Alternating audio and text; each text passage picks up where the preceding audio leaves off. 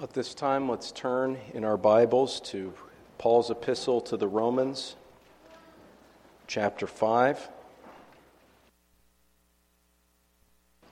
Romans chapter 5, and we'll be reading verses 1 through 11. This is God's Word, so let's hear it, beginning in verse 1. Therefore, having been justified by faith, we have peace with God through our Lord Jesus Christ, through whom also we have access by faith into this grace in which we stand, and rejoice in hope of the glory of God. And not only that, but we also glory in tribulations, knowing that tribulation produces perseverance, and perseverance character, and character hope. Now hope does not disappoint, because the love of God has been poured out in our hearts by the Holy Spirit who was given to us. For when we were still without strength, in due time, Christ died for the ungodly. For scarcely for a righteous man will one die, yet perhaps for a good man someone would even dare to die. But God demonstrates His own love toward us in that while we were still sinners, Christ died for us. Much more then, having now been justified by His blood, we shall be saved from wrath through Him. For if when we were enemies we were reconciled to God through the death of His Son, much more, having been reconciled, we shall be saved by His life.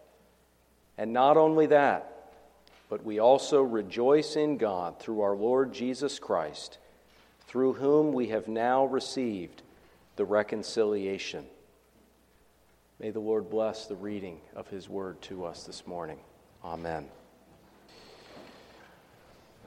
Well, seeking God's help and blessing this morning, let's turn back to the passage that we read from Romans chapter 5.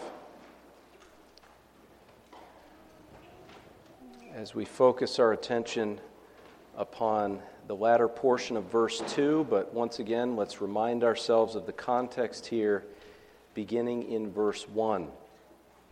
Therefore, having been justified by faith, we have peace with God through our Lord Jesus Christ, through whom also we have access by faith into this grace in which we stand, and rejoice in hope of the glory of God.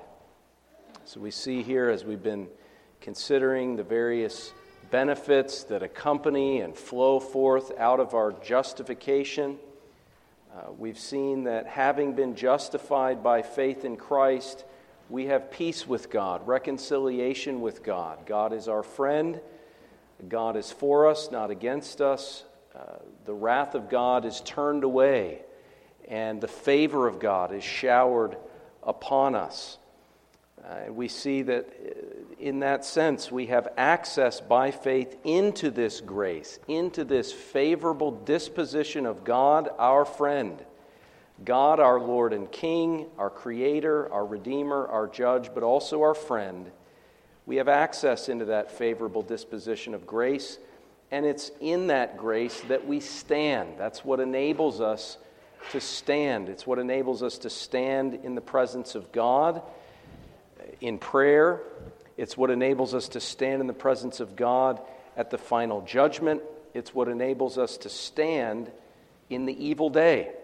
As we saw, Elijah was one who stood before the Lord in prayer and in communion and in obedience as a servant of the king, standing at his beck and call. And therefore he stood in the evil day against idolatry and oppression. And so all of these glorious benefits that flow forth from our justification, from the work that Christ did to obey the law, to suffer the penalty of the law, to satisfy the law on our behalf so that His righteousness might become our righteousness, even as our sin was laid upon Him on the cross. Flowing out of that, we have all these benefits. And as the Scriptures tell us, we're not to forget his benefits. He daily loads us with benefits, grace upon grace through Christ.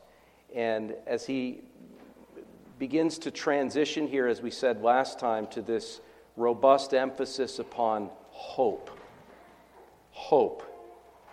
He brings this to our attention at the end of verse 2. Having been justified by faith, we rejoice in hope of the glory of God. We've said much in recent sermons throughout this book about the Christian faith, about faith in the gospel, justification by faith in Christ alone. The Christian faith is very important, but the Christian faith is inseparable from the Christian hope.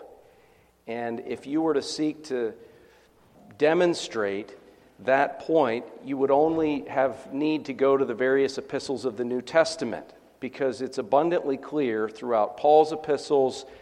We would include Hebrews there as well. It's a major emphasis in Hebrews. Throughout the entire New Testament, the Christian faith is inseparable from the Christian hope. These two things are wedded together by the Holy Spirit in the pages of the New Testament. And it's kind of interesting in the book of Hebrews, you see some examples of this. Hebrews 10, verse 23, we often use this as a call to worship, and I think we may have done that last week.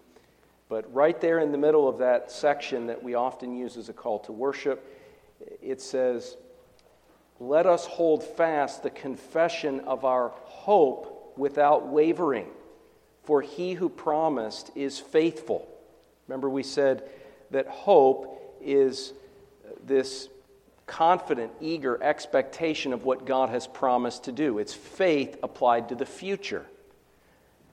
Faith is the substance of things hoped for. And so Christian faith, as it looks to what God has promised to do in the future, exercises hope. These two things are not interchangeable, but interconnected and interdependent, inseparable.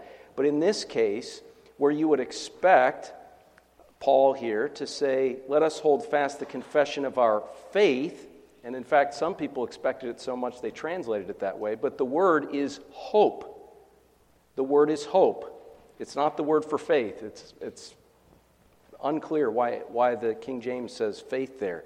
The word is hope. Let us hold fast the confession of our hope, as the Geneva Bible puts it, as basically every other Bible puts it. He's saying, yes, it's our faith, but faith is the substance of things hoped for. So when we confess our beliefs, we're confessing a body of truth that has not yet come to full manifestation.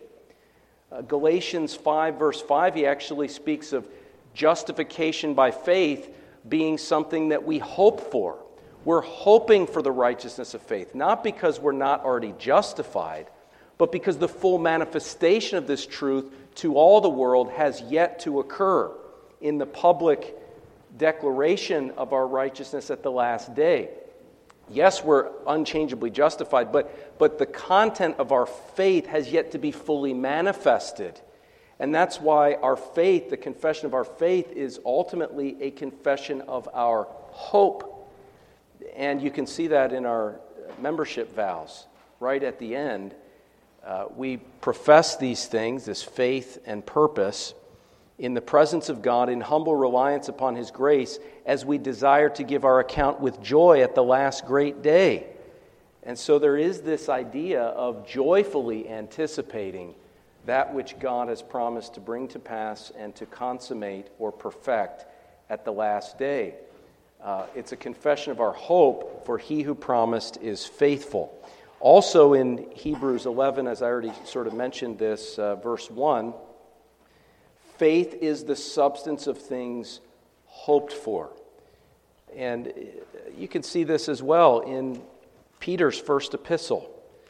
1 Peter 1, verse 3, "Blessed be the God and Father of our Lord Jesus Christ, who according to His abundant mercy has begotten us again to a living," and here we would again say, well, maybe it's a living faith, right? He's begotten us again.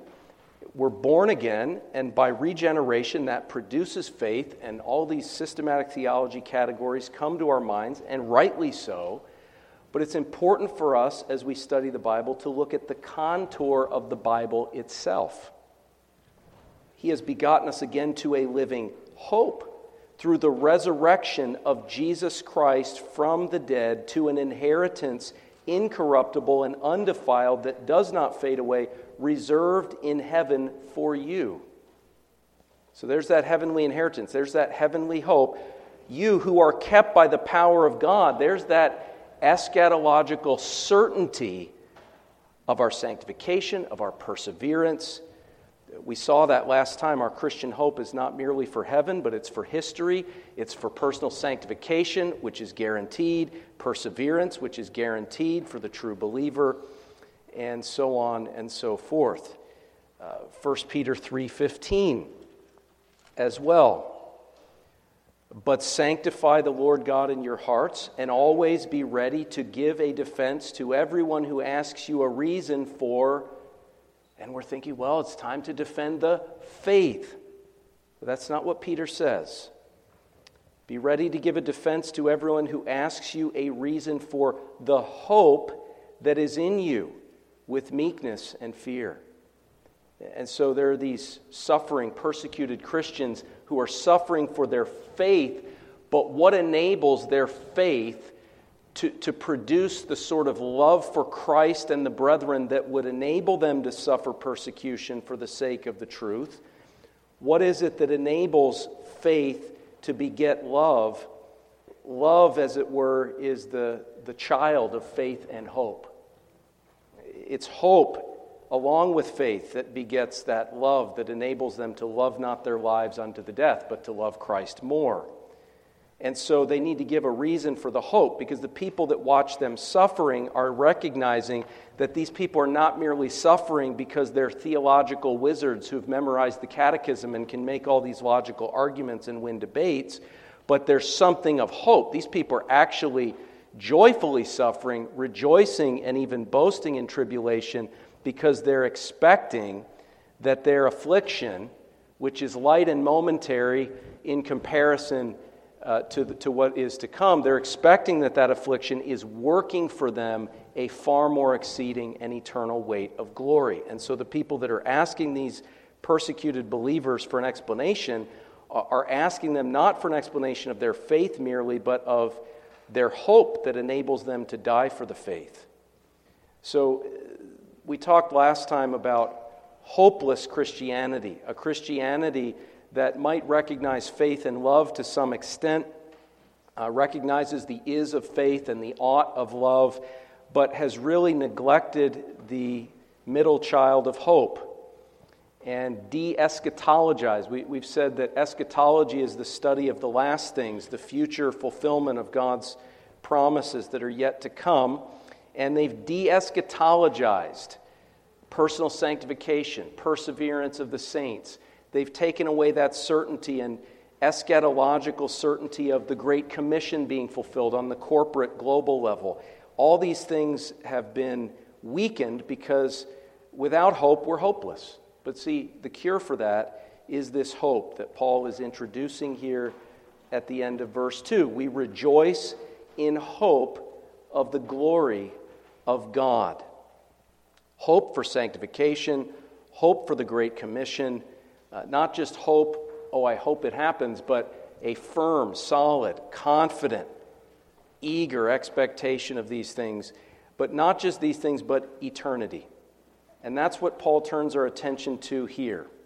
Having been justified, we rejoice in hope of the glory of God. The glory of God here is almost certainly a reference to heaven. The glory that is to come.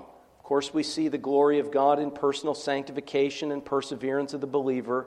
We see the glory of God in what Paul describes in chapters 9 through 11 with the advance of the Great Commission to the fullness of the Gentiles and to the fullness of the Jews. But ultimately, our hope, Christianity's glorious hope, you could say, the hope of the glory of God is in the world to come. And so when we look at this phrase, the glory of God, what we're saying is it refers to the manifestation of God's infinitely praiseworthy being, persons, and plan consummated in the world to come. The manifestation of God's infinitely praiseworthy being, persons, and plan consummated in the world to come. The term glory in Hebrew means heaviness, and that's why Paul speaks of the eternal weight of glory. That's a Hebrew idiom coming through there. The heaviness, the weightiness, the majesty of God being manifested unto His praise and honor. God has all glory. When we glorify God, we're not adding to His glory, but we're recognizing His glory. We're ascribing, as we saw in Psalm 96d, ascribing glory unto Him, the glory due His name. And so that involves His being, His attributes, the persons of the Trinity being revealed and magnified, and of course, God's plan as it eventually comes to fruition and consummation and perfection in the world to come. Paul says that this is a hope that every justified believer has. And I believe he's drawing here on something that is said in Isaiah chapter 45, verse 25, at the end of that chapter. It says, "In the Lord, all the descendants of Israel," speaking there of God's believing people, "all the descendants of Israel shall be justified and shall glory." I think some translations say, "and shall be glorified." But you can see the connection here between justification and glory. The glory that is to come, glorying in it and being glorified by it. And of course, he builds on this later on, Romans 8, verse 30. "Moreover, whom He predestined, these He also called. Whom He called, these He also justified. And whom He justified, these He also glorified." Using the past tense to show the absolute certainty of the glorification of the believer at the last day, which is, of course, yet to come. The eternal weight of glory. And you look at how Paul uses that word glory in the Epistle to the Romans, Romans 2:7, speaking of those who receive eternal life to those who by patient continuance in doing good seek for glory, honor, and immortality. Glory there referring to the reward in the life to come. Verse 10, speaking of those who receive glory, honor, and peace to everyone who works what is good, to the Jew first, also to the Greek. So not getting into the full context there, but heaven, which is set before us, eternal life, is glory. Romans 8, verse 18. "For I consider that the sufferings of this present time are not worthy to be compared with the glory which shall be revealed in us." And Romans 9, verse 23 as well. "That He might make known the riches of His glory on the vessels of mercy which He had prepared beforehand for glory, even us whom He called, not of the Jews only, but also of the Gentiles." So everyone who's been justified will be glorified and will experience this eternal weight of glory which is to come. This is Christianity's glorious hope. This is how we address hopeless Christianity with Christianity's glorious hope, or hope of glory. Now, let's consider some of the things that we as justified believers are hoping for, not wishing for, but we have a certain hope concerning these things. First, the glorious appearing. The glorious appearing. And you can see this language used in a number of ways in a number of New Testament passages, but if you look at Titus 2:13, it's a familiar passage for many of us. It speaks of those who've been saved by Christ, looking for the blessed hope and glorious appearing of our great God and Savior, Jesus Christ. So here Paul, speaking to Titus, says that the Christian's blessed hope, our hope of blessing, you could say, and is this, the glorious appearing of our great God and Savior, Jesus Christ. Now, the word appearing means manifestation, unveiling, revelation. Something is discovered, something is set forth and revealed and manifested. That's the idea, the revelation of Christ's glory at the last day, the glorious appearing of Christ. And throughout the Gospels, our Lord speaks in this way of His second coming. Matthew 16, verse 27. After He says, what would it profit us to gain the whole world and lose our own soul? He says, for the Son of Man will come in the glory of His Father with His angels, and then He will reward each according to his works. So this is the final judgment. Christ will return, and He'll come back in the glory of His Father. In other words, He'll manifest the glory of the divine nature. He is the brightness of the Father's glory, the express image of His person. He veiled His humanity. There was nothing in His outward appearance that attracted people to Him. He was despised and rejected of men during His humiliation here on earth.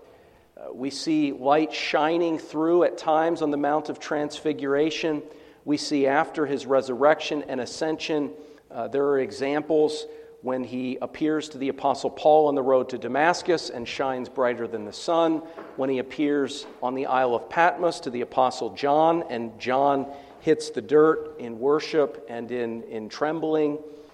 The light that emanates from Him is beyond our comprehension, but it's a revelation of divine glory of the exalted and ascended Christ that we don't see happening per se during His humiliation. The glory shines through in certain ways, but the glorious appearing of Christ when He returns to the earth will be beyond anything that has ever been seen or known up to this point in human history.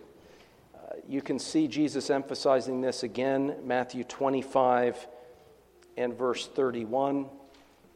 When the Son of Man comes in His glory and all the holy angels with Him, then He will sit on the throne of His glory. So everything connected with Christ is glorious. You've got the glorious holy angels, the glory of the Father. He comes in His own glory. He sits on the throne of His glory. Jesus is weighty and significant. People don't think so today. People make jokes about Jesus. People mock the idea. When we go out and evangelize, people are often sitting in the seat of scorners, taking things lightly. You see this in the parable of the wedding feast. They took the invitation lightly. They didn't take it seriously. And so many people look at the gospel of Jesus Christ and they don't take Jesus seriously, but this is telling us that when Jesus returns, it will be a glorious appearing. That those that have not taken Him seriously up to that point will take Him seriously then, to the point of crying out for the rocks to fall upon them and to save them from the wrath of the Lamb. At that point, those who have taken Christ seriously to the least extent will, in a sense, feel the brunt of His glory more than anyone, in the sense of wrath, in the sense of judgment. My friend, if you take this message lightly this morning, if you take Jesus lightly, understand that's just a temporary insanity on your part. You're going to see it and you're going to understand it. Every eye will see Him, even those who pierced Him.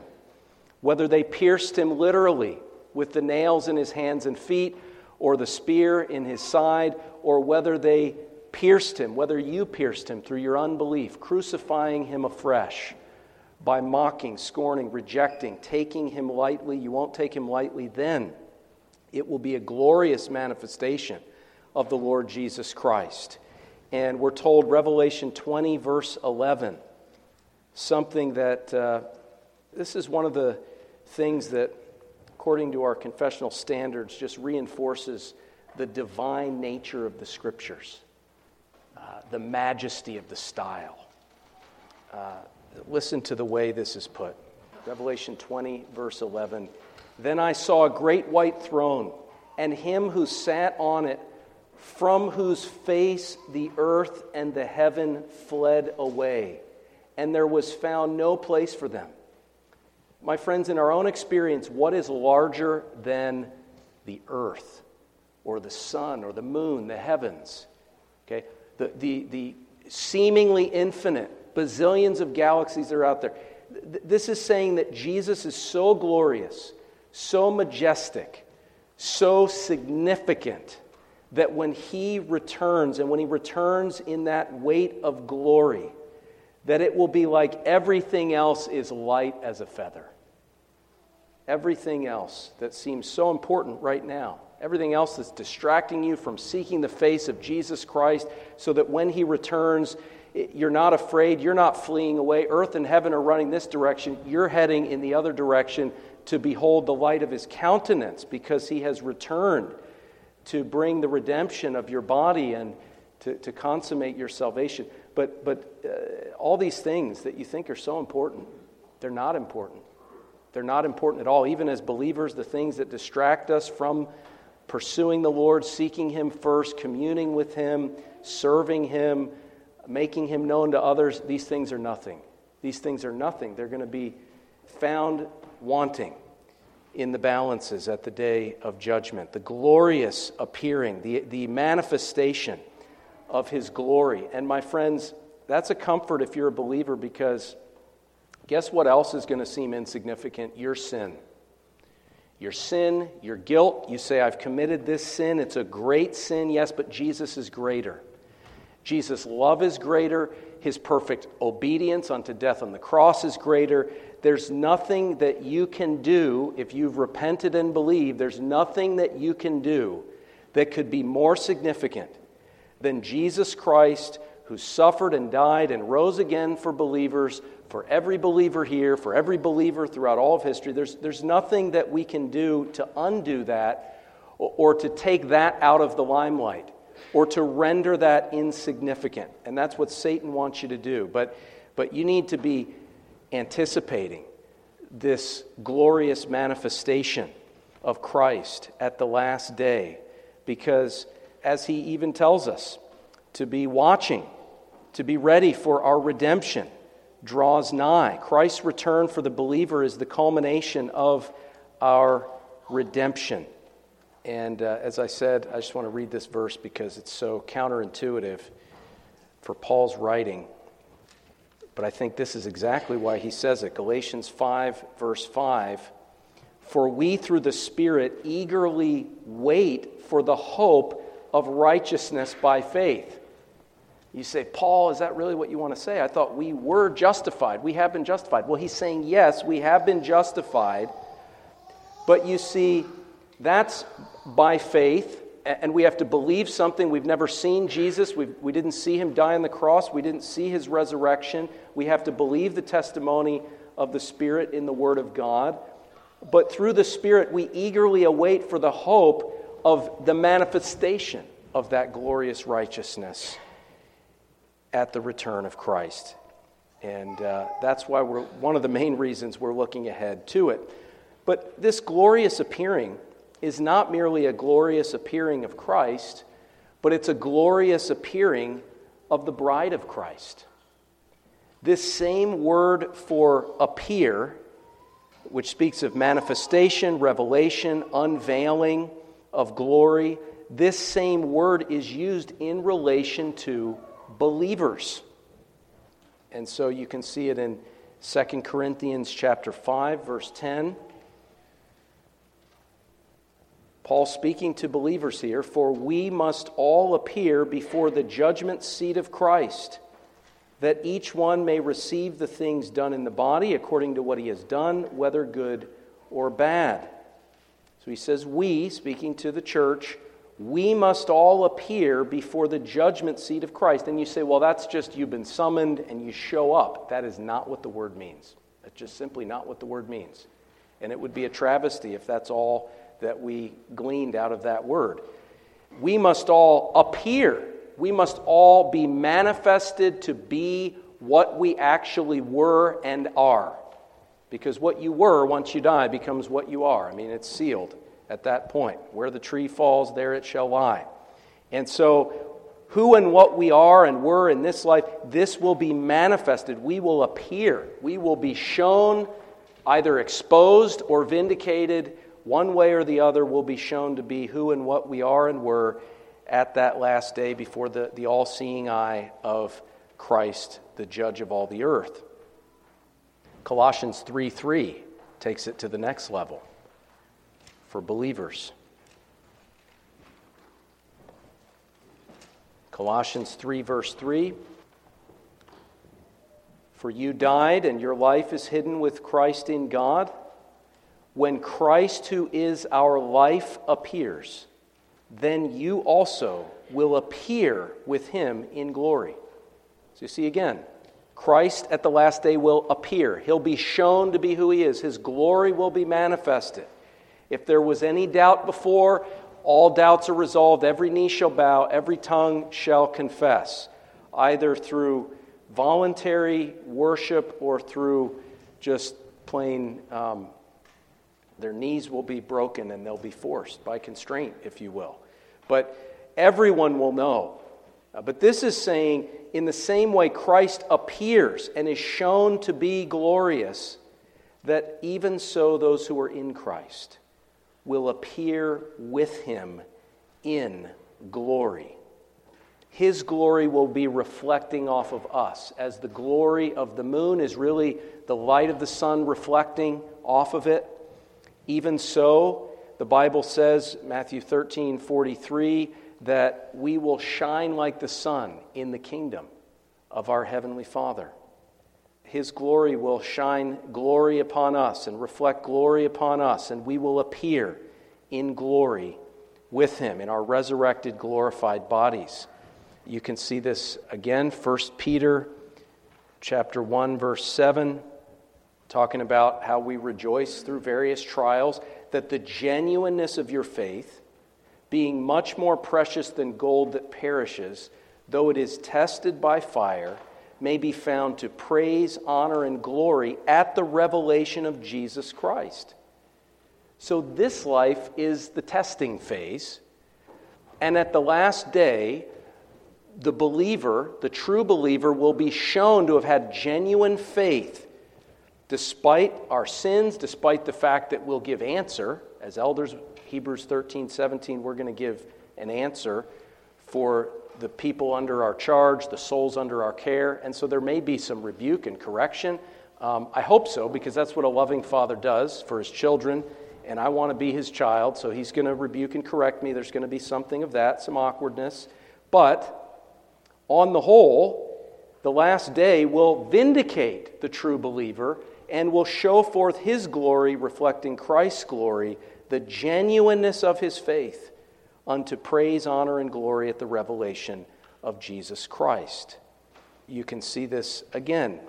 It's just all over the New Testament. Ephesians 5, verse 27, speaking about the church as the bride of Christ.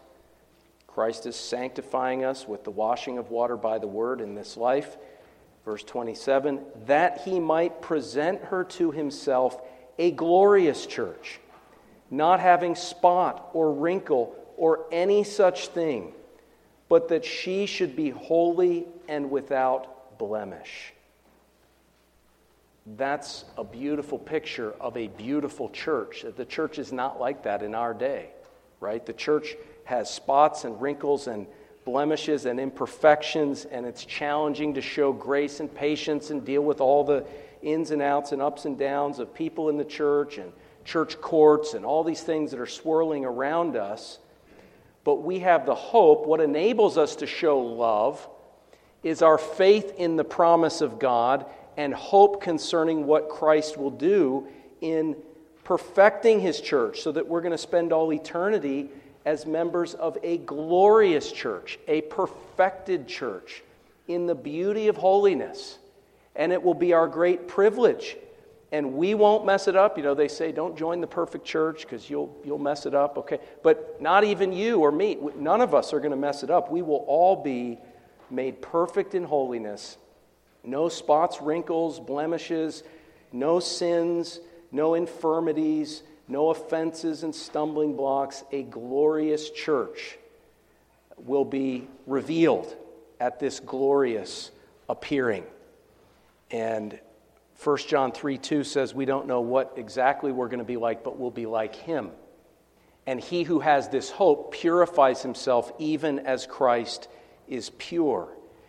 And so that hope that one day we'll be perfect in holiness, that one day the church will be glorious in total perfection, you see, is a motivation for us to be beautifying the church now, for us to be seeking through the washing of water by the word, to be beautifying our spouse and our children, to be beautifying the brethren, to be proclaiming the gospel, and to be instructing and training in righteousness and engaging in the work of the church and being a blessing to our fellow believer, so that we can see that beauty begin to happen now, that spots and blemishes and wrinkles can be reformed and corrected, and through repentance and progress in the Christian life individually and corporately. But we're going to see the finished product at the last day, and we long for that. John speaks of that at the end of the book of Revelation, of the revelation of the bride of Christ.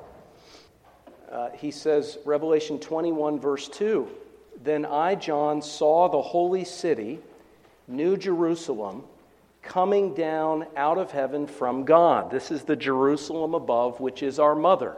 Galatians chapter 4, it's the church. "Prepared as a bride adorned for her husband." Now, understand, Jesus is not married to heaven.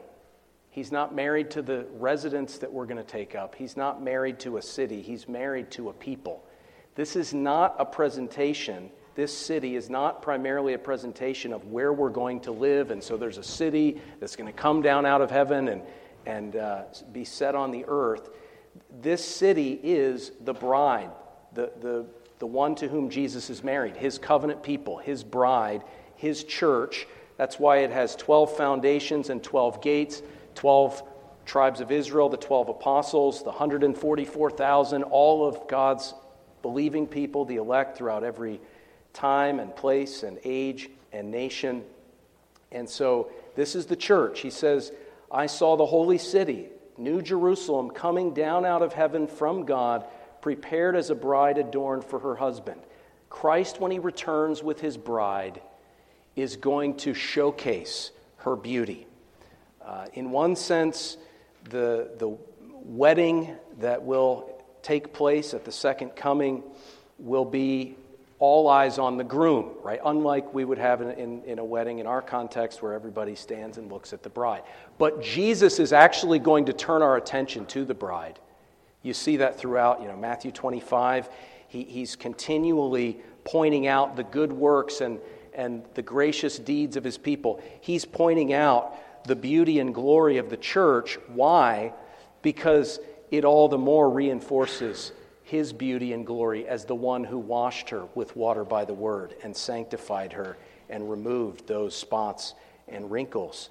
So it's going to be the glorious appearing of Christ with his bride. And let me just apply this. And there's more that I want to get to, but I think at this point, let me just apply this, and then with God's help next time, we're going to look at some of the other aspects here of the glorious body that we'll have, the glorious liberty that we'll have, the glorious residence, and the glorious joy.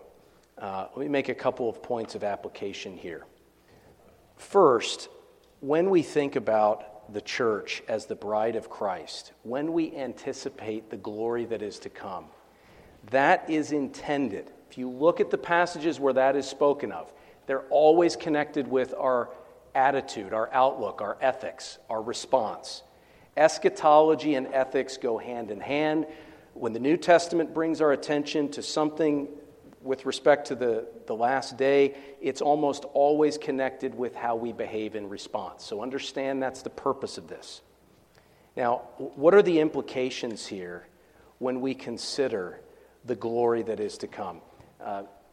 Romans 8 verse 17 says, if we're children of God, then heirs, heirs of God and joint heirs with Christ, if indeed we suffer with him, that we also may be glorified together. So the other children of God, the other believing people of God, and we have a judgment of charity toward those who credibly profess the faith, the other people at the Lord's table, if you will, when you look around at them, when you interact with them on a regular basis, whether in this congregation or other congregations, when you're around other credibly professing believers, and you understand that they are children of God, joint heirs with Christ, that they're the bride of Christ, that they're destined for a glorious manifestation, right? These are kings and princes and queens and princesses and a royal priesthood of people who will shine like the sun, who will be more beautiful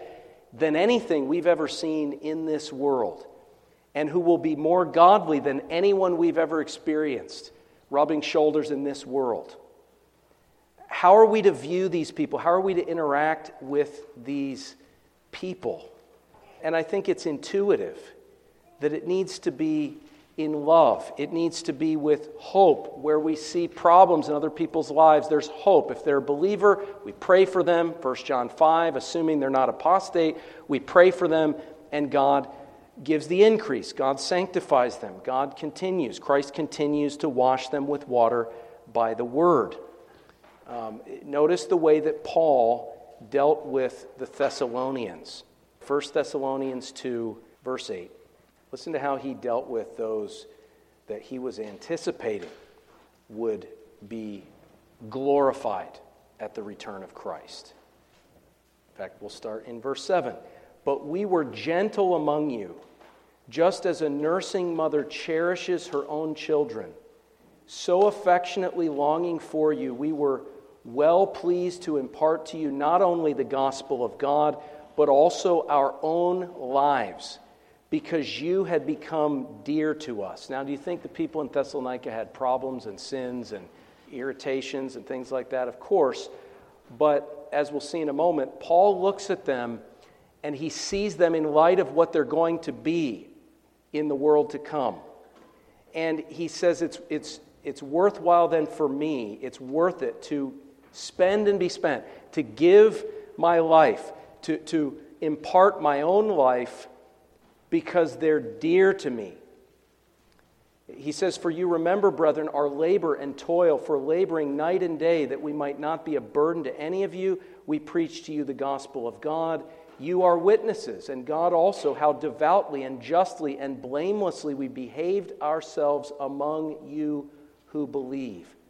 As you know how we exhorted and comforted and charged every one of you as a father does his own children, that you would walk worthy of God who calls you into his own kingdom and glory. The way which we act in the body of Christ, the things we say, the things we don't say, the way we come across, the way we don't come across, insofar as it depends upon us, these things are important. When we speak of the bull in a china shop, the church is a china shop, my friends, to an extent. These are valuable vessels of mercy in the house of God. And Paul treated the church as a mother, as a father, in an affectionate way. They were dear to him. He loved them. And you can see that affection and that hope in verse 19. For what is our hope or joy or crown of rejoicing?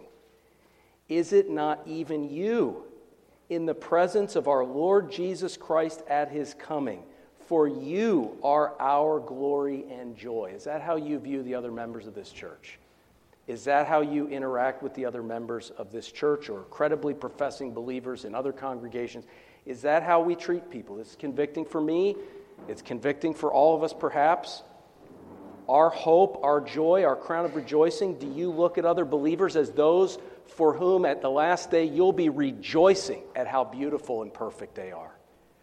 That they will be, to the extent that maybe you've had an opportunity to minister to them and help them along in that process, leading toward their glorification, they will be your crown of rejoicing a sanctified boasting. You'll be amazed at them, not the sort of credit taker that when somebody gets the game-winning hit, and that dad from the stand says, "Good job, son, that's exactly how I told you to do it," Not like that, okay? But you're actually basking in what they have become, and you're humbled, and you're rejoicing in what they have become by way of God using you in some small way. He says, you, in the presence of our Lord Jesus Christ, at His coming, His presence, His glory is going to be reflecting upon all of the believing people of God, all of those we assume by charity, the incredibly professing members of His church. My friends, these are things we need to take to heart. We need to have these kinds of lenses. What good is it to be Calvinists and believe in the perseverance of the saints if we don't actually live as though the people around us are going to persevere and improve and get better and maybe outdo us in so many different ways unto perfection at the last day? Paul says, Colossians 3:12, therefore as the elect of God, you believe in election. Let's see it. Let's see it. As the elect of God, holy and beloved, put on tender mercies, kindness, humility, meekness, long-suffering, bearing with one another, forgiving one another. If anyone has a complaint against another, even as Christ forgave you, so you also must do. But above all these things, put on love, which is the bond of perfection, and let the peace of God rule in our hearts. We cannot remove this hope from our Christian faith. We cannot de-eschatologize the membership and life and body life of the Church of Jesus Christ. We need to be thinking of what is yet to come. We need to be anticipating the glory of our fellow believers and living it out and putting on these tender mercies, humility, meekness, patience, etc. Well, lastly, application. Paul speaks of rejoicing in the glory of God. There is not just a glorious appearing, but there is a glorious joy for the here and now. Having been justified, we presently rejoice in hope of the glory of God. This is a joy inexpressible and full of glory. 1 Peter chapter 1. It's not just that the glory is yet to come, but our joy is inexpressible and full of glory. Okay? Our joy is filled with glory. In other words, by faith and hope, that which is hoped for in the future is brought near to us. We think about it, we experience something of it, and we're enabled to see the reality of that eternal weight of glory to come, so that our current trials and tribulations are not overwhelming. We're able to see even the greatest tribulation in human terms that we could encounter is insignificant compared to the eternal weight of glory. Now, that doesn't mean it's insignificant. It means it's insignificant compared to the eternal weight of glory. So it's not saying that you're going to deal with that grief, that loss, that just tragic incident and difficulty in your life. You're not going to deal with it by just saying, oh, well, it's absolutely unimportant. Okay, that would be unnatural. Jesus wept.